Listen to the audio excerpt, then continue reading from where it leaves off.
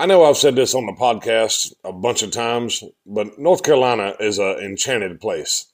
It's a place full of wonder and mystery and intrigue. And that's what we're going to talk about today, is some of the more famous North Carolina mysteries. Welcome to the NC Everything podcast. I'm your host, Curtis, and this is a bi-weekly show where I talk about everything that has anything to do with North Carolina. Listeners, new and old, thank you for joining me today. This is going to be a compilation show, and like I said, I'm going to talk about a few mysteries, not just one. I've only done a few stories like this, or a few episodes like this, where I mix multiple stories into one show, but I kind of like it. It's a little bit longer show, but you get a variety. You don't have to listen to one story about the same thing for 20 minutes. But as usual, before we get to the content, I want to say a few things. Now, not as much as I did in the last episode, but a few things. Right out of the gate, I want to say if you like the show, you can follow me on Facebook by searching the NC Everything Podcast on Facebook. I have a group. You don't have to answer a bunch of questions to get into it. You can just join right up. Now, I was doing the Instagram and Twitter. I don't really mess with those a whole lot. I do have a Pinterest page because I read an article one time that said a podcast should have a Pinterest page, but again, I don't really do a whole lot with it except add episodes there. But Facebook is where I'll add any extra content. And I'm not really consistent on Facebook. I just add stuff whenever I'm scrolling and I see something. I encourage everybody to add whatever they want to the Facebook group or Facebook page. But it's just a place for the NC Everything podcast listeners to kind of come together and be there. I know that sounds vague. It's a Facebook group. I'm not a social media guru anyway. I don't have a media manager. But in the group, you will see a link for every new episode when it comes out, and a few other things. A lot of times, I'm traveling around North Carolina, and I'll post pictures of my travels there, and just all kinds of stuff, a plethora of stuff. Next, I want to say I love listener suggestions. If you have an idea for an episode, you can shoot me an email at thenceverythingpodcast@gmail.com. If I can put together an episode with your suggestion, I'll certainly do so. Also, and I haven't said this in a really long time, but I want to collect North Carolina stories. I don't know where this show is going. I'm always thinking up stuff or trying to figure out how to make the show better or change it up a little bit. But from the very beginning, I want to collect North Carolina stories. Now, it can be anything from the biggest fish you caught, or that one time you climbed Mount Mitchell, or that one time your neighbor come over and done some crazy thing. If it's a North Carolina story and it's appropriate for the show, I want to put it in here. Now, the catch to that one is I don't want to put together a whole episode on one story unless it's a really long story. It would be more of a compilation show like this. But what I would do is if you did send me a story, I'd save it. I'd sit on it until I had a few. And I'd love to do a whole show of just nothing but stories from North Carolinians. And again, if you have a story, you can email me at thenceverythingpodcast@gmail.com. But I'm going to have a link to my email address in the show notes or the description. There will also be a link to the Facebook page and the website, which is located at www.thenceverythingpodcast.com. So just check below for any links you may be interested in. Also, my sources will either be down there or on the website, but there will be a link to my sources somewhere. Now let's see. I think that's about it. Again, if you watched the last episode, you know I've been on a hiatus for quite some time. I'm a little bit rusty, but we'll get back into it. So let's go ahead and get to the content. Now, these mysteries that I'm going to talk about in this show, they're just picked at random. They're in no certain order. And there's a lot of mysterious stories around North Carolina, in and around North Carolina. I'm only covering a few of them today, but this is probably something I'm going to come back to in the future. And last thing, I'm not a true crime podcast. One of these mysteries is a crime, but I'm not a true crime podcast. I'm just kind of winging it. There's a lot of podcasters out there who cover crime a whole lot better than I do. If you're interested in the ones I listen to, I like True Crime Garage, Swindled, National Park After Dark, True Crime All the Time, Red Handed, and of course, I can't get enough of the Dateline podcast. Although, if you listen to a few Dateline podcasts, you know that the husband always did it. Now, I'm not getting paid by any of those podcasts to boost them on this show. They're just great podcasts, and a lot of them kind of inspired me to do what I do. And also, I think all podcasters should build each other up, and that's certainly what I'm doing here. All right, enough of that. Let's get into the content for real this time. I'm going to start with a short one. This is actually a suggestion by Rip from Smithfield, North Carolina. Thank you, Rip, for the suggestion. This one's called the Mako Light. Now, this story takes place down in Wilmington in a place called Farmer's Turnout. Well, it used to be called Farmer's Turnout. According to my research, that particular place isn't really around no more, or at least you won't find it on a map. But it says it's about 14 miles outside of Wilmington. Now, we're going back to 1867. By the way, if you see me rubbing my hands together, if you're watching on YouTube, you'll see I'm actually out in my welding shop today. It's freezing out here. I don't have heat out here. I do have a wood stove. I didn't crank it up because I didn't feel like messing with all that. But it is a metal building, and I am freezing. But my normal podcast room has temporarily been turned into a makeshift storage room. So I hope it's not too echoey. But that's why you see me rubbing my hands as we go. Okay, sorry, we're going back to 1867. There's a train heading down the tracks near Farmer's Turnout. It was around Mako Station. Now, I don't know if this train was heading toward Mako Station or leaving it. I don't know if it matters. But the conductor of this train, Joe Baldwin, he was in the last car of the train. Well, the train is clacking down the tracks, and Joe Baldwin realizes the last car, his car, has become uncoupled. So the train moves on without Joe, and Joe's car slowly comes to a stop on the tracks. Well, Joe wasn't sitting there for too long before he hears another train coming down the tracks. Joe immediately knows he's in trouble. So he grabs a lantern, he stands on the back of his car, and he starts waving the lantern around, trying to get this train to stop. But this was all in vain. The oncoming train slams into Joe's stopped train car, killing him instantly. Now, a witness to the wreck said he saw the lantern that Joe Baldwin was holding fly up into the air from the train wreck and land right side up in a nearby swamp, and the lantern continued to burn. Now, whether that's true or not, who knows? Okay, this next detail is kind of gory. It talks about his injuries. So if you have sensitive ears or you don't want to hear this, you might want to skip ahead. It's only for a couple seconds. It's an integral part of the story, but you might want to skip ahead a couple seconds. You'll figure it out later. Eventually, when people came out to the incident, they realized that Joe was decapitated during the train wreck.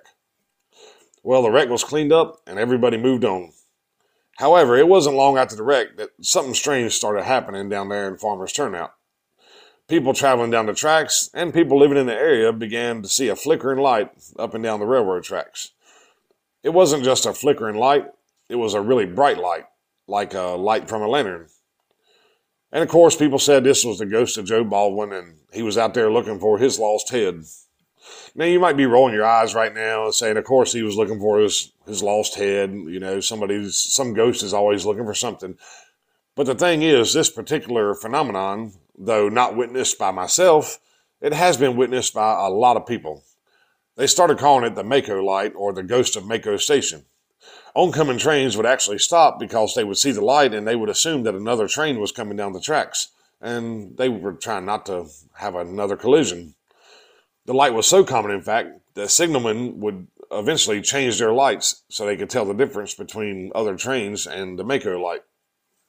One time, President Grover Cleveland was on this route, and he saw the Mako lights, and he asked what they were, and he was told the story of Joe Baldwin.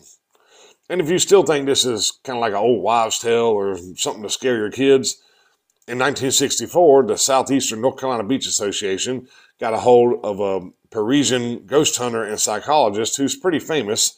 His name was Hans Holzer. And he came out and investigated the Mako lights. And he certified in a ghost hunter type of way that this was indeed the conductor, Joe Baldwin. Now, the tracks around Mako Station were removed somewhere around 1980. And it says that sightings of the Mako light have diminished since then. Haven't completely went away, but they've definitely lost frequency. And that's the Mako light. Again, it was a short one, but if any of you, if I'm lucky enough to have a listener who's actually seen the Mako light, please write in and tell me about your experience. A picture would be incredible, but I would love to talk to somebody who's actually seen the Mako lights or the Mako light. And again, Rip from Smithfield, thank you for suggesting that. All right, now I'm going to tell you about the Big Hole. And this is another short one. It's short because there's not a whole lot of information about it. And you'll understand why here in just a minute. The Big Hole is actually not very far from our house. In fact, I'd say it's probably within 10 miles. So in 1960, a big old hole was dug in Chatham County. It's said that this hole is 13 stories deep. The digging of this hole was a group effort between the U.S. government and the American Telephone and Telegraph Corporation, better known as AT&T. Now, if you look at the Big Hole on Google Earth, there's not a whole lot to see. It kind of looks like a small field with a few outbuildings in the middle of it. I had read that these outbuildings were called project offices. So why did they dig this big old hole in Chatham County? Well, supposedly it goes back to the Cold War. The military got up with AT&T to build a U.S. command and control center in case of nuclear war. So, in case everything is knocked out, there's a big hole where things can still function. Now, I've watched enough documentaries to know that there's underground everything everywhere in the United States. But it was just a few years ago when I heard about the Big Hole on another podcast that I realized I lived pretty close to one of these underground things. And I would definitely tell you which podcast it was that I heard about the Big Hole on, but I genuinely can't remember. It was several years ago. But anyway, this program that is responsible for the Big Hole, or this program that the Big Hole is called an Automatic Voice Network, or AutoVON. Now, it's kind of outdated now, but in the 1960s, this was top-of-the-line technology. And again, the whole idea was that if U.S. communications completely went down, then places like this could crank up immediately and keep on getting it. It says that there was about 60 of these AutoVON stations built around the United States. So over here in Chatham County, 191 acres was purchased for $27,000, and then $7 million was spent to build whatever they have on that site. Which again, if you look on Google Earth, it doesn't look like $7 million of 1960s money. There is just a few buildings. So there's a lot of money invested on that site somewhere, so it must be underground. Now, when the Cold War ended, strange stories started emerging about the Big Hole. Now, that's what's written, and I wish I could tell you some of these strange stories, but I really couldn't find a whole lot. You see, people don't really want to talk about it. And when I say people don't want to talk about it, there's houses in pretty close proximity to the Big Hole. In fact, when you go up the road, which I'm going to talk about in a little bit, there's residences there, and the Big Hole's somewhere down this road. Now, the fact that people don't want to talk about it, that could be out of fear. They may not care. They may think it's all a bunch of silly mess. But again, I really don't know. Now, this area, like I said, is 191 acres. So it's not like Area 51 or Fort Bragg. It's not a huge military base. It's literally just a clearing out in the woods. Now, two things that are supposedly still true is that AT&T still owns the property, and despite the Cold War being over, the place is still fully guarded.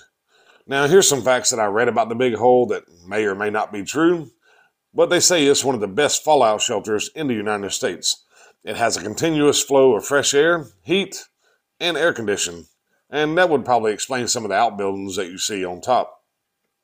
Now, it's said that this underground complex is built in such a way that it literally hangs from the surface of the earth. So it kind of dangles like a Christmas ornament, or probably more like a pendulum. And this is so it can absorb the shock wave from a nuclear blast. Also, the floor of the complex is supposed to be set on shock-absorbing coils for the same reason. So, shock wave from a nuclear blast, the whole building may shake and bounce and weave around, but overall, everything inside will be just fine. And lastly, the walls are supposedly 18 inches thick and are covered in copper to deflect electromagnetic pulses. Now, as we progressed through history, old analog phones well, they went away and digital communication took over. So even though AT&T supposedly still owns the site, the facility was deactivated in 1996. As far as I can tell, the most common thing that comes out of the Big Hole site are a bunch of conspiracies. And you know the basic conspiracy theories. You can pick one. Aliens, portals to a new dimension, also called Stargates. That's still a good movie, by the way. I've even heard about alien experiments down there.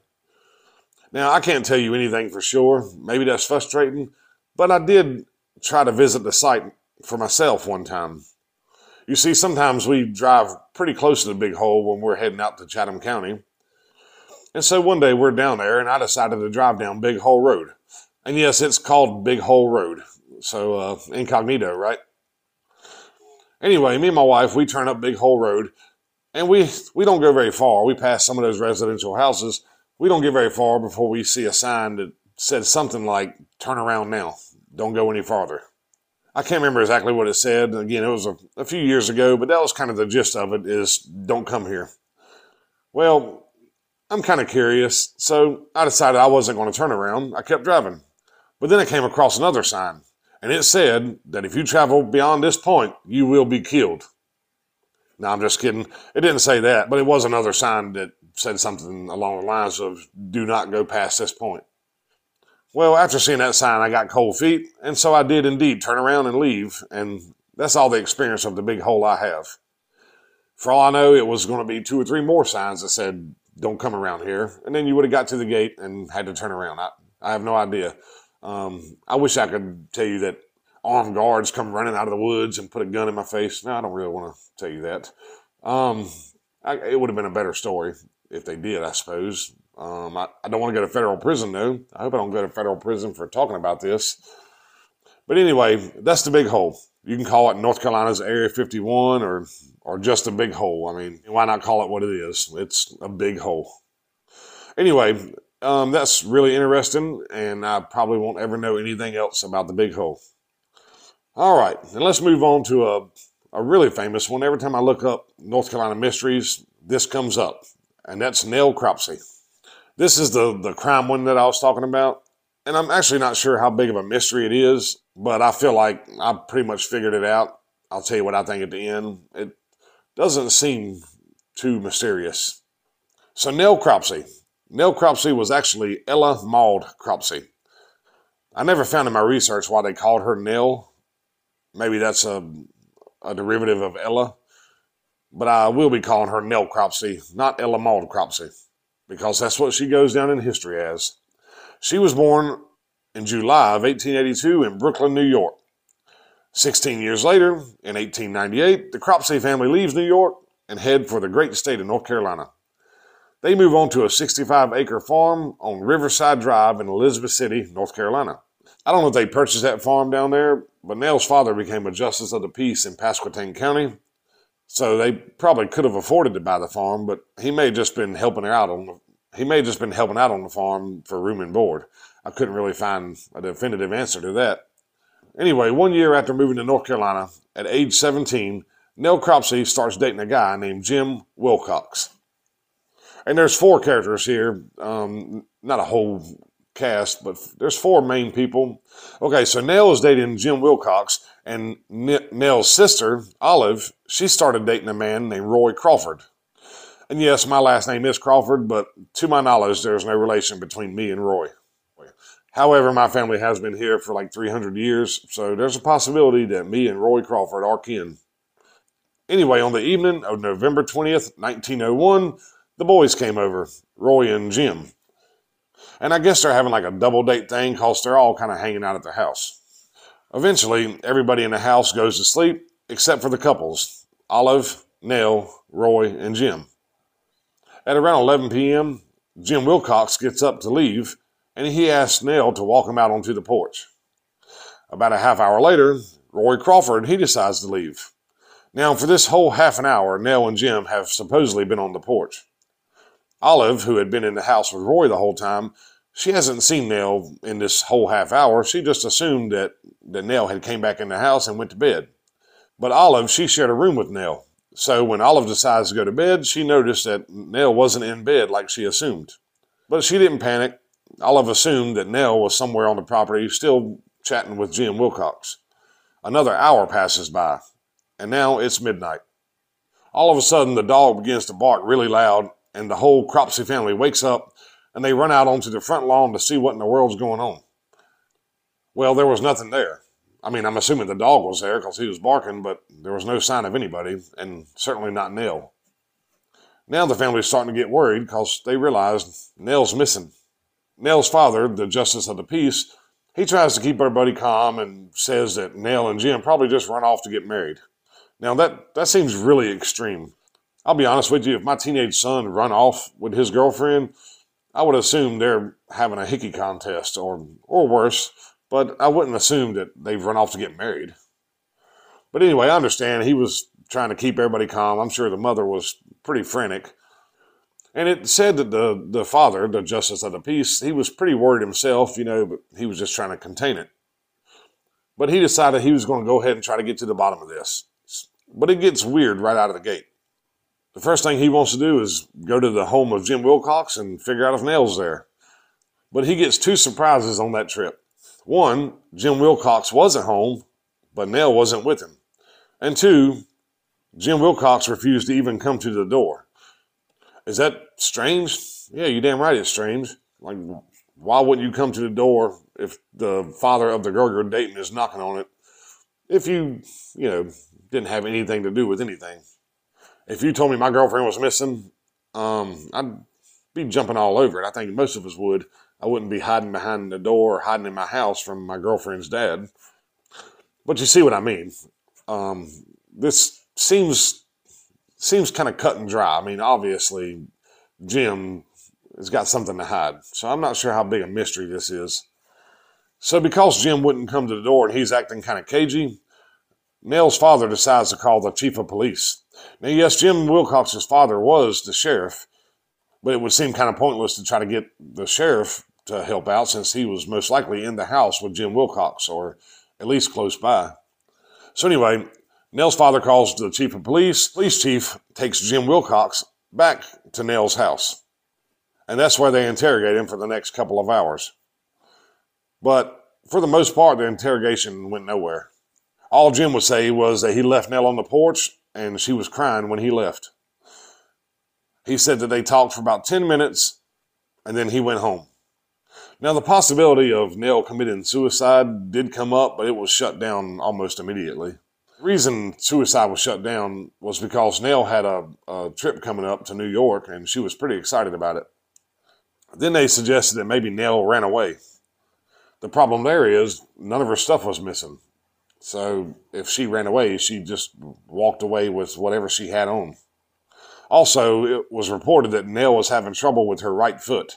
Now, I don't know what kind of trouble, but apparently she wasn't walking too good, so hitting the road on foot probably wasn't something she was going to do. Well, they called in bloodhounds, and the police and civilians, they searched the area around the farm, but they never found Nell Cropsey. Over the course of investigation, they did find out that Jim Wilcox had a really short temper. And a lot of people close to Nell said they didn't actually believe Nell was in love with Jim. In fact, they suggested that she might be leaving him soon, maybe when she left for New York. Now let's fast forward to December 27th, 1901. It's been a little over a month since Nell went missing. Well, they pull a body out of the Pasquotank River, and it turned out to be the body of Nell Cropsey. People started going crazy. They wanted to lynch Jim Wilcox. Well, Jim was arrested and interrogated again. But Jim could not or would not account for his whereabouts around the time that Nell went missing. They did an autopsy on Nell Cropsey, and they determined that she received a really hard blow to her left temple. So, let's put it all together real quick. Supposedly Nell doesn't love Jim. Supposedly Jim has a really short temper. And supposedly she received a really hard blow to the head. Then you got Jim acting really dodgy that night, and from that point forward. And that's why I say, is this really a mystery at all? I feel like Jim realized that Nell really wasn't that into him, and he had that age-old philosophy of, if I can't have you, nobody will. And maybe he didn't mean to kill her, but he beat her ass and she died. And then he throws her in the river. And I'm not the only one who thinks this, because in March of 1902, Jim was found guilty of first-degree murder, and he was sentenced to hang on April 25th. But it wasn't long after he was found guilty that a mistrial was declared by the North Carolina Supreme Court. I couldn't find any details on why this mistrial happened, but Jim was retried in 1903. And again, in 1903, Jim was found guilty of murdering Nell Cropsey. This time, it was second-degree murder. He was sentenced to 30 years in prison. Now, Jim had served about half of that time when in 1918, he was visited by the North Carolina governor. This was Thomas Bickett. The governor pardons Jim Wilcox, and he gets out of prison. Now, as soon as Jim Wilcox gets out of prison, he meets up with a newspaper editor, W.O. Sanders, and they talk about getting together to write a book about Nell Cropsey and the case. And then Jim Wilcox commits suicide with a shotgun. Now, it wasn't long after that author that he got together with, W.O. Sanders, well, he dies in a car accident. And to this day, nobody knows what Jim Wilcox and W.O. Sanders had shared together about the Nell Cropsey case. And that's the mystery of Nell Cropsey. Again, maybe not a mystery. I think it's actually more mysterious that Jim Wilcox and W.O. Sanders both died when they were trying to write a book about the story. I mean, why would Jim Wilcox kill himself after prison rather than in prison? And why would he do it after talking to a well-known author about a book deal? And what are the odds that Jim and Sanders would both die in a close proximity to each other, as far as timeline is concerned?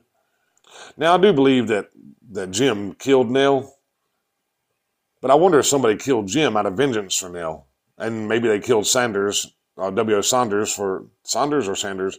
Saunders. And maybe they killed W.O. Saunders because they were trying to profit, off the death of Nell Cropsey. But anyway, that's all I have on Nell Cropsey.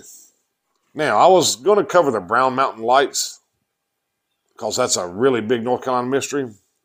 But I'd like to do a little more research on that and dedicate an entire episode to Brown Mountain Lights or light phenomenon worldwide, But I don't want to put Brown Mountain Lights in this particular episode. But I do want to say that the Brown Mountain Lights is one of my favorites. So instead, I'm going to wrap up with Theodosia Burr. Theodosia, that's kind of an unusual name. It's Theodosia. Theodosia Burr was the daughter of Aaron Burr. And Aaron Burr, if you don't know, is the man who faced and killed Alexander Hamilton in a duel in 1804. That duel did not happen in North Carolina, but it's kind of an interesting backstory to the feud between Hamilton and Burr. I would definitely look into it. But I'm not going to talk about it too much here because Alexander Hamilton was not from North Carolina, and neither was Theodosia Burr. But Theodosia Burr is forever tied to North Carolina in kind of a mysterious way.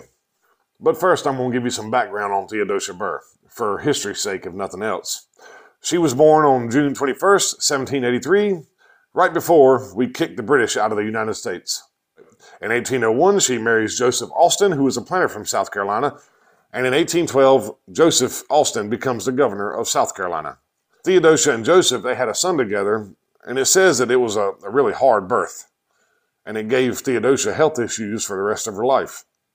So she lived in South Carolina, but she spent a lot of time at a bunch of different health retreats. In 1812, her son died. Theodosia became really depressed, and she kind of locked herself at home for several months. Nobody seen or heard from her. Eventually, she did kind of come around, and she decided to go to New York and meet with her father. So on December 31st, 1812, she got on a schooner called the Patriot in Georgetown.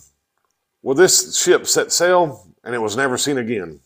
It disappeared somewhere between South Carolina and New York. But they think that the wreck may have occurred off the coast of North Carolina.